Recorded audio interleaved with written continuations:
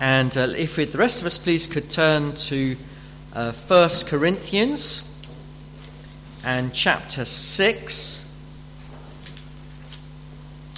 and verse 12.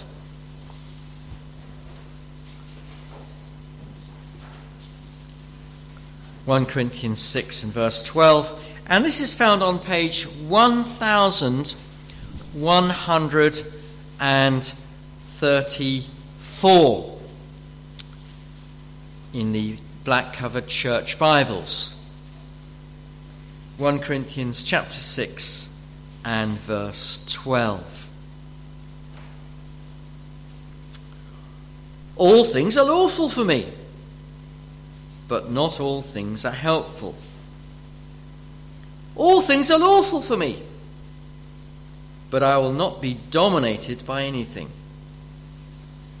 Food is meant for the stomach, and the stomach for food.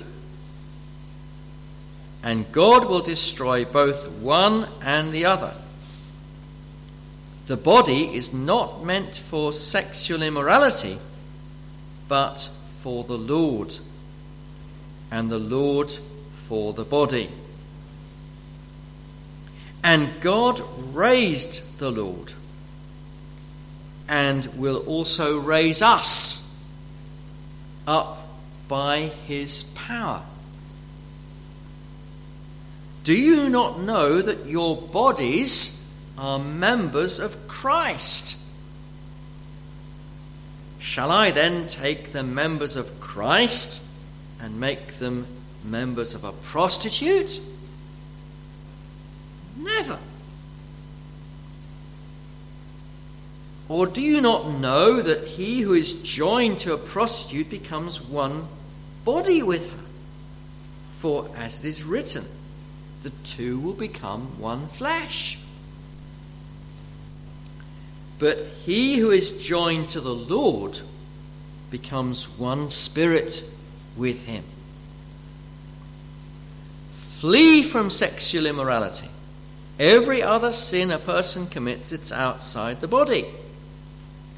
But the sexually immoral person sins against his own body. Or do you not know that your body is a temple of the Holy Spirit within you, whom you have from God? You are not your own, for you were bought with a price. So glorify God in your body. Well, keep your Bible open, and we will ask God to help us now as we think about his word. Lord God, thank you for this opportunity now to consider your word together.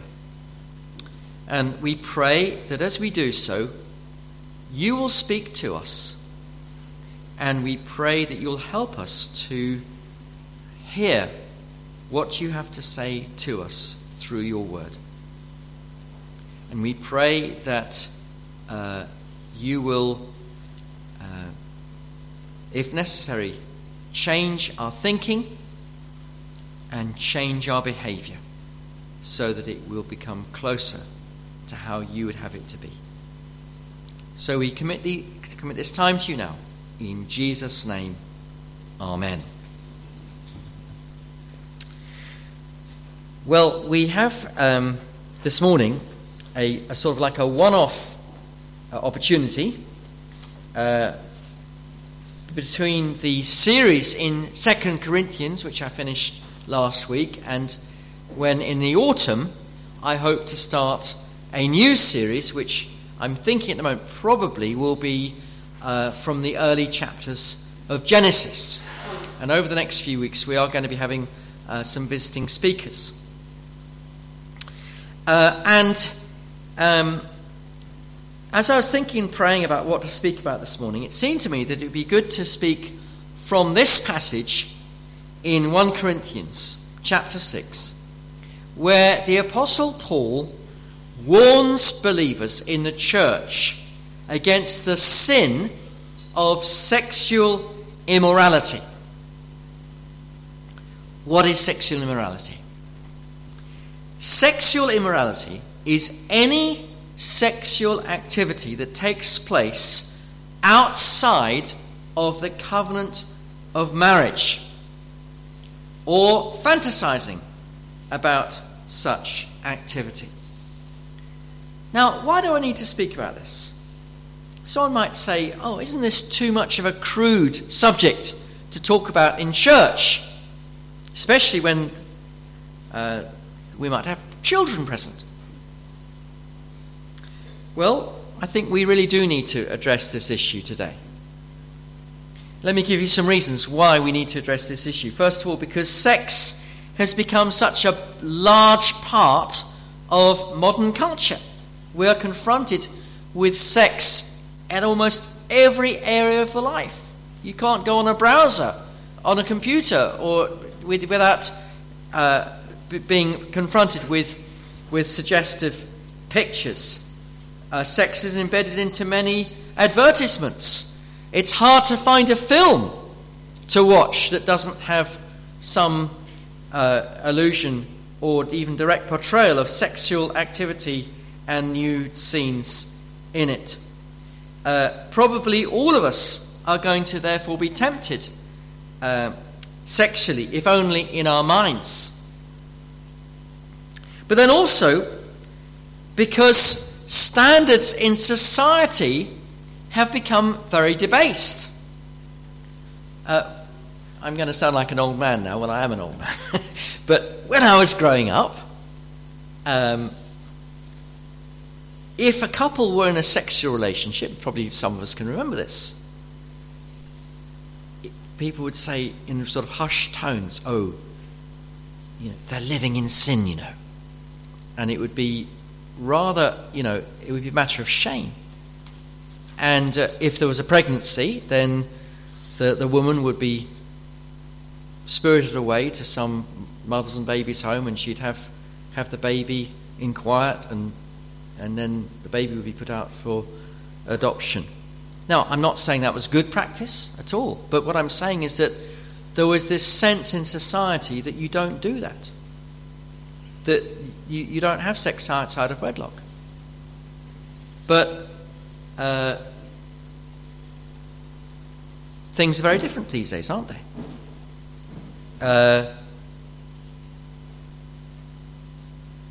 It's now completely accepted that men and women should have a sexual relationship without being married. People talk about having a partner as if, well, that's respectable because this is my partner. The only thing that's considered wrong now is if you cheat on your partner while that relationship is still going on. Another reason why I think we need to talk about this today is because of the current economic situation.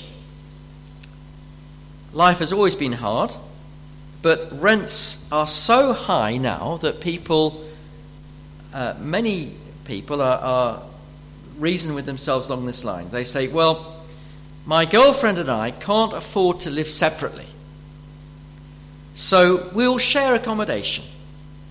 We plan to get married, but we can't afford the ceremony that our family expects us to have. So at the moment, so what we'll do is we'll live together as a practical arrangement until we can get married. Save up enough money to get married. We won't do anything. But of course, we all know that what happens before long, the inevitable happens and the couple starts to engage in sexual activity.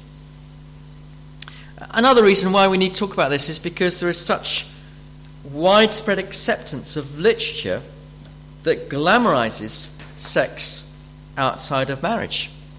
In the last 20 years or so, there's been a great plethora of books which talk in very graphic terms, novels which talk in very graphic terms, and these are being read by, people on the commute journeys on the tube. It's ordinary people are reading this very salacious stuff or listening to it. And then, of course, also there's the whole matter of pornography. Again, I'm going to sound like an old man, but when I was growing up, Of course, there was pornography, but there would be a top shelf in the newsagent, and things would be behind wraps, and it would take quite a daring person to go into that newsagent and could I have that copy of whatever it is, please, and ask for it. And there were these barriers which made it very difficult for people to get hold of pornography.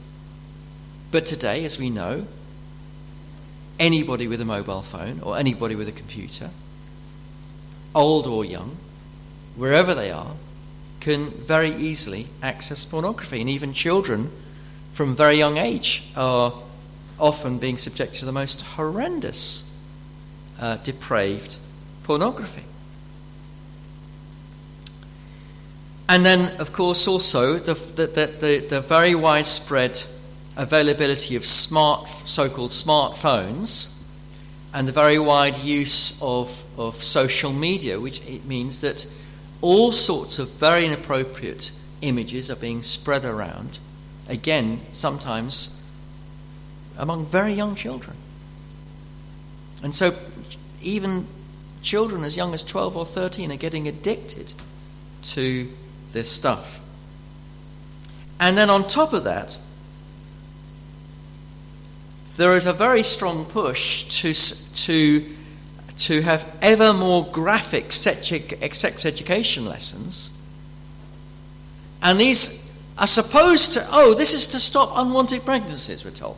This is to help there to be greater sexual health. But of course, what happens is that children are being introduced to and being sexualized, effectively, from a very young age, and being encouraged to experiment with these things.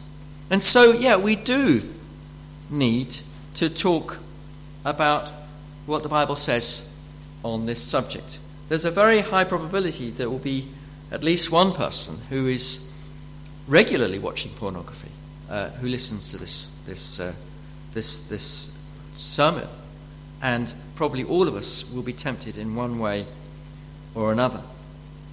And I would also encourage you to listen, because even if you say, I'm not interested in sex, haven't been for a long, long time, I'm way past that.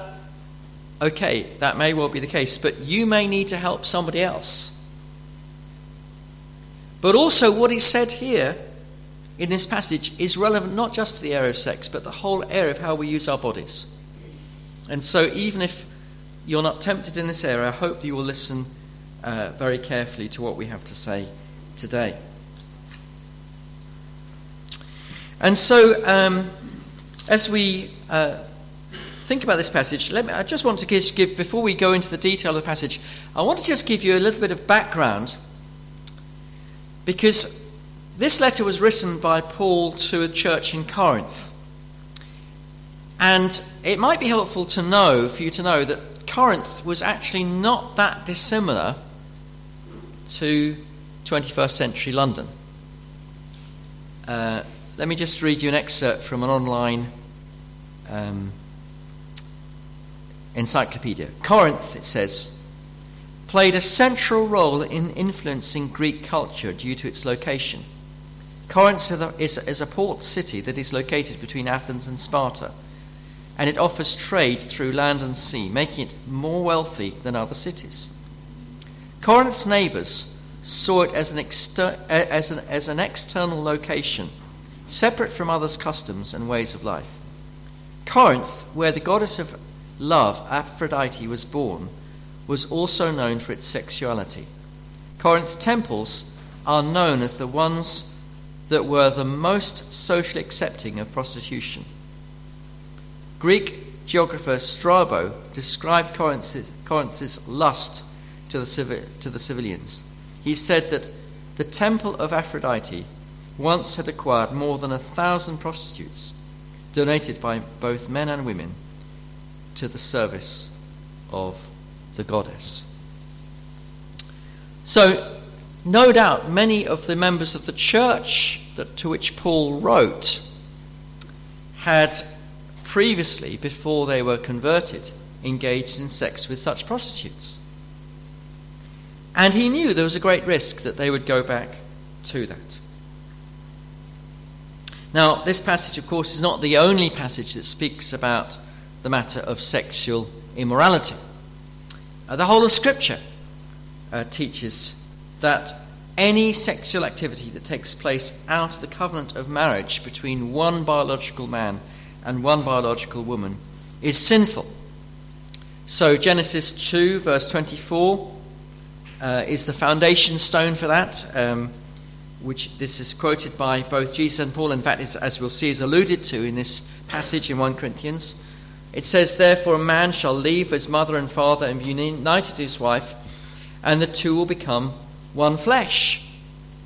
That tells us that the place for sex to happen is within the covenant of marriage. And within the covenant of marriage, it is good and right. There's nothing sinful about it. But anything outside of that covenant of marriage is sinful. So the 6th commandment of the 10 Commandments says, "You shall not commit adultery." And in the book of Proverbs, there are many warnings about sexual immorality and engaging in prostitution.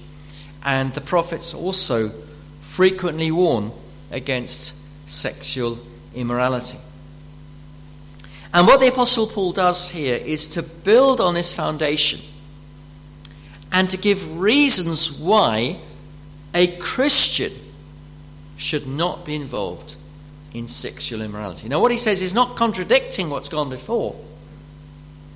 It's building on that foundation. But he's giving additional reasons why a Christian should not be involved in sexual immorality. And he argues on the basis of the place of our bodies in the Christian life. If you are a Christian, your body is important, because your body is a temple of the Holy Spirit. Your body has been united with Christ. Your body has been bought with the precious blood of Christ. So what you do with your body matters. It's really important that you use your body to glorify God. So let's come now to this passage, 1 Corinthians chapter 6. And I want you to note with me 6 things that this passage tells us about the body of the Christian. First of all, the body is meant for the Lord and not for sexual immorality. Have a look with me at verse 13. It says, "Food is meant for the stomach, and the stomach for food. But God will destroy both one and the other. The body is not meant for sexual immorality, but for the Lord, and the Lord for the body." Now, what Paul was doing here was that he was quoting a saying, a non-Christian saying, that people were saying, "Oh, food is meant for the stomach and stomach for food." As if to say, well, look, life is just about eating and drinking, and the body is just for food. It's just for the enjoyment of physical pleasures. And the implication was, well, sex is just another bodily function. Eating food is a neutral thing. It's a harmless activity. Nothing wrong with eating food.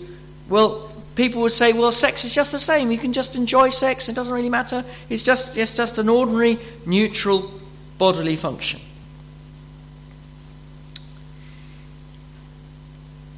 Now, there were some ancient philosophers who taught this. They said they made a distinction between the body and the soul or the spirit. And they said, well, all that really matters, all that's really important or moral is what happens with the soul or the spirit. They said, what happens with the body doesn't matter. It's immaterial. It doesn't affect anything, because that's just the body. That's like the lower plane of life. The higher plane is the soul or the spirit. And this, what Paul was aware of, is that this wrong thinking could easily come into the church. Now, we have people who say that sort of thing today, don't we? People say, well, you know,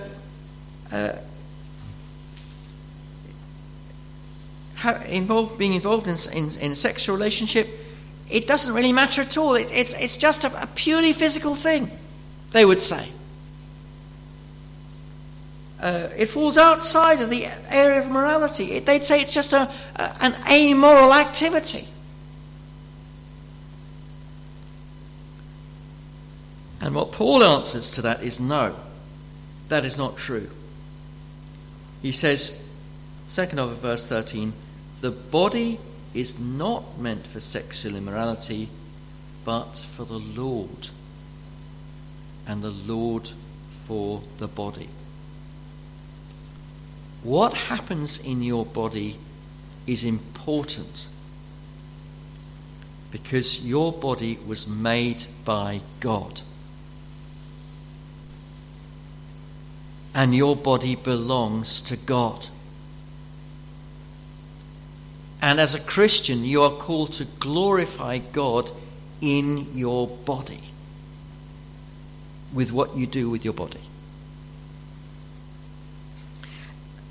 Paul, for example, says in Romans 12, verse 1, he says, I appeal to you, therefore, brothers, by the mercies of God, to present your bodies as a living sacrifice, holy and acceptable to God, which is your spiritual worship. You see, in the light of all that God has done for us, Paul says, hand your body over to God to be a spiritual act of worship. Everything that you do with your body is to be done for the glory and honor of God. What your body is important. Now, next thing to see is that our bodies will be raised from the dead. Look at verse 14 now. And God raised the Lord and will also raise us up by his power. Our bodies are going to be raised from the dead. And having been raised from the dead, we shall all appear before the judgment seat of Christ. And following that appearance of the judgment seat of Christ, how we live through the rest of eternity will depend upon what we've done while we've been in the body. Now, of course, the big issue will be, have you been saved? Did you ever come to Christ for salvation? That's going to be the big, most important thing. Are you condemned or not condemned? But even for those of us who are saved, there will also be an assessment of what we've done, how we've lived while we've been in the body. And what you do as a believer while you're in the body will, if you've lived for Christ, it will be rewarded. So Paul says in 2 Corinthians chapter 5 verse 10, speaking to Christians, for we must all appear before the judgment seat of Christ, so that each one may receive what is due for what he has done in the body, whether good or bad. So that's the second thing. Our bodies will be raised from the dead. Now the third thing to see is this, that the body of a believer is united with Christ. Look now with me at verses 15 to 17. Do you not know that your bodies are members of Christ? Shall we then take the members of Christ and make them members of a prostitute? Never. Or do you not know that he who is joined to a prostitute becomes one body with her? For as it is written, the two will become one flesh. But he who is joined to the Lord becomes one spirit with him. Now, there are two very important doctrines that these verses touch upon. First is that we who believe are joined to Christ. Your body, if you're a Christian, your body is joined to Christ. We are in Christ. Mind, soul, and body, as believers, we're joined to Christ.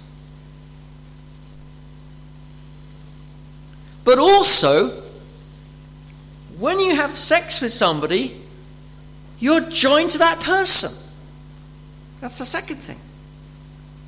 Now, Paul here alludes to that verse that I mentioned, Genesis 2, verse 24, which is the foundation of marriage. And he gives there the correct interpretation when it says the two will become one flesh. Clearly what that's talking about is that when a man and a woman join together in sexual union, their bodies are joined together.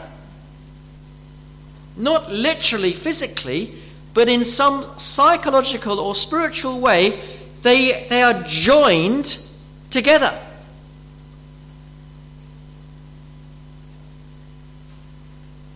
And so what Paul says is, look, your body is joined to Christ, but if you join with a prostitute, you're therefore joining Christ to a prostitute. How could that happen? That's unthinkable.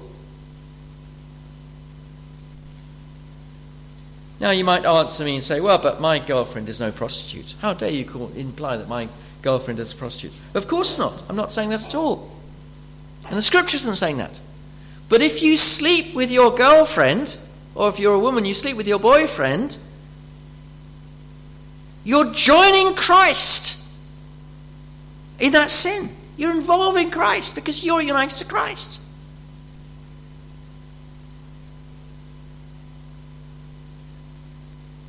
Fourthly, the body is particularly hurt by sexual sin. Let's look now at second half of verse 18. Verse 18. Flee from sexual immorality. Every other sin a person commits is outside the body, but the sexually immoral person sins against his own body.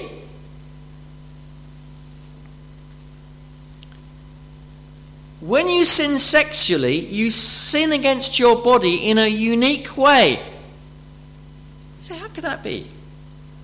Surely all sin affects our bodies in different ways. Well, yes, but there's a particular way in which sexual sin hurts your body. And it must spring from what we've just seen about how the act of sexual union, you're joining yourself with somebody else. You become one flesh with that person. If you become one flesh with somebody to whom you're not married, you have a problem. Because sooner or later that relationship is going to come to an end. And when that relationship then comes to an end, your flesh gets ripped apart. Part of you, in a sense, gets left behind. This is why breakups for people who've been in sexual unions are so difficult, so traumatic, because there's a ripping apart of your soul and your mind and your body. You really are damaged and hurt by what's happened. Much more than if you just had a friendship with that person and then that friendship came to an end.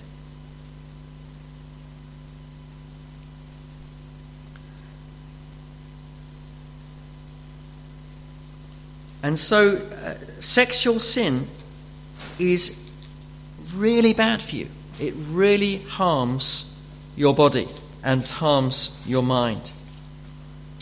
And then fifth thing we see is that the apostle says that the believer, his body is a temple of the Holy Spirit. Verse 19, do you not know that your body is a temple of the Holy Spirit within you, whom you have from God?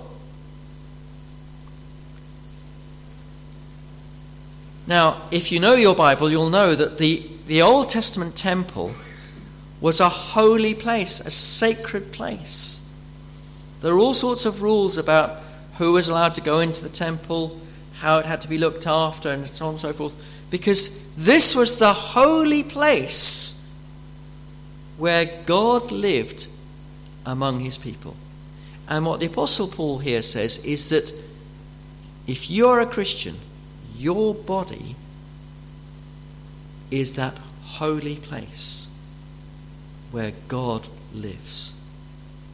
God, the Holy Spirit, has taken up residence in your body. So it should be treated as a very holy and a very special place. And then finally, sixthly, we see from this passage that the body of a believer has been bought with the blood of Christ. This ties up with what we're thinking about just before the communion in 1 Peter. He says, second half of verse 19, "You are not your own, for you were bought at a price. So glorify God in your body." Your body, if you're a Christian, your body has got a very high price on it. It's been bought with the blood of the eternal Son of God.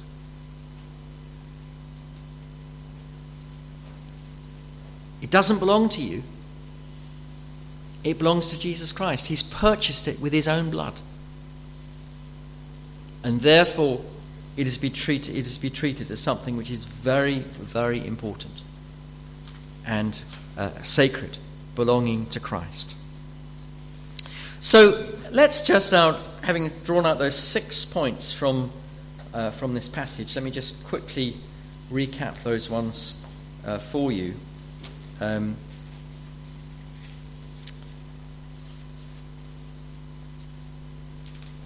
body is meant for the Lord and not for sexual immorality. Our bodies will be raised from the dead. The body of a believer is united with Christ. The body is particularly hurt by sexual sin. The body of a believer is a temple of the Holy Spirit. And the body of a believer has been redeemed by the blood of Christ. Now let me just draw out some applications. First of all, let me just draw out some applications just in general life about, forgetting sex for a moment, just in general life about how we treat our bodies. We should look after our bodies. This is why it's not a good thing for a Christian to smoke, because you're going to harm your body. It's not good for a Christian to take narcotic drugs. You're going to harm your body, and with many of those drugs, you're going to harm your mind as well. Damage your mental health. That's why a Christian shouldn't get drunk. It's why a Christian should not overeat. But it's also why a Christian shouldn't undereat. Some don't eat enough. We should eat enough, but not too much. It's why a Christian should take exercise as he or she is able. Not everybody can, of course. But as we're able to, it's good to take exercise. It's why a Christian should avoid unnecessary risks. It's why a Christian should not deface his body with tattoos. Your body's been given to you by God. Why are you going to draw graffiti all over your body? Leave it alone. And it's also, of course, why a Christian should not self-harm. We should not harm our bodies and risk the health of our bodies, even our life. You might feel sad, you might feel depressed, but don't, whatever you do anything to yourself. Because your body has been given to you by God. It's precious, it's holy. Well, then what about for this matter of sexual immorality? Well, we need to heed what the apostle says here. He says, flee from sexual immorality. If you're facing temptation, run for it. Get out of that situation. Don't put yourself in harm's way. So be careful about what you expose yourself to. Be careful about the books or magazines that you read. Before you decide to go and watch a film, check out, there are websites which will tell you now how suitable a film is and what illusions there are, or if there's any nudity or anything else. Check that out. And if there's anything in that film, with any nude scenes or anything else, just say, I'm not going to see it. Just don't bother. Okay, you might have to say to your friend, I've never seen it. But don't care, because it's too dangerous to you. Be very careful with the internet. There are these, we all see them, don't we? These adverts that come up you're on your browser and this advert comes up. Don't go down that, don't click on that thing. Instead, find the little button which says, I'm not interested in this ad, and hopefully eventually the cookies on your computer will say oh, this guy's not interested in this sort of thing anymore. Or, and you won't get these things coming up. But shun these things. We need to be so careful, don't we? And instead of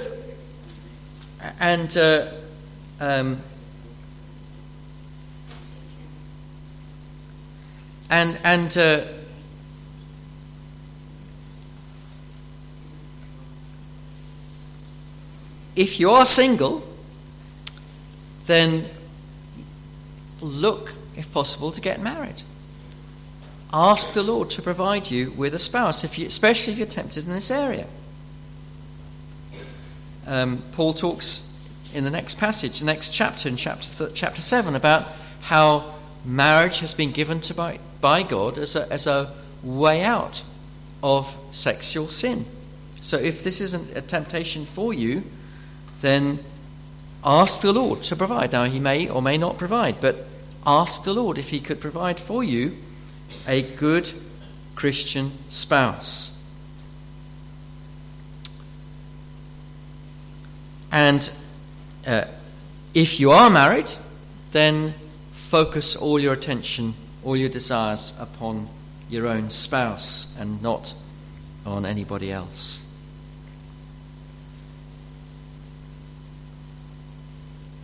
Now, of course, those who are perhaps going to be most tempted in this area will be those who are in a relationship. Perhaps you've got a boyfriend, perhaps you've got a girlfriend, and obviously you're naturally going to feel attracted to your boyfriend or your girlfriend. And you're going to have to be very, very careful until such time as you are married to make sure that you don't slip into sin. You might not intend to slip into sin, but you might land up slipping into sin. So be very careful.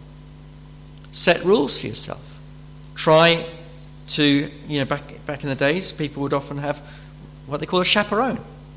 A friend who would keep them company when they're with their boyfriend or girlfriend, and so that they can lessen the risk of falling into sin. Don't stay overnight in the same place as your boyfriend or your girlfriend. You're asking for trouble if you do. Don't go into a bedroom together. Be in a lounge with others around so that you spare yourself from that sort of temptation. Now, it may be that somebody might listen to this at some point who is already cohabiting with a boyfriend or a girlfriend. Perhaps you've been cohabiting for many years. Perhaps you've had children together. What should you do?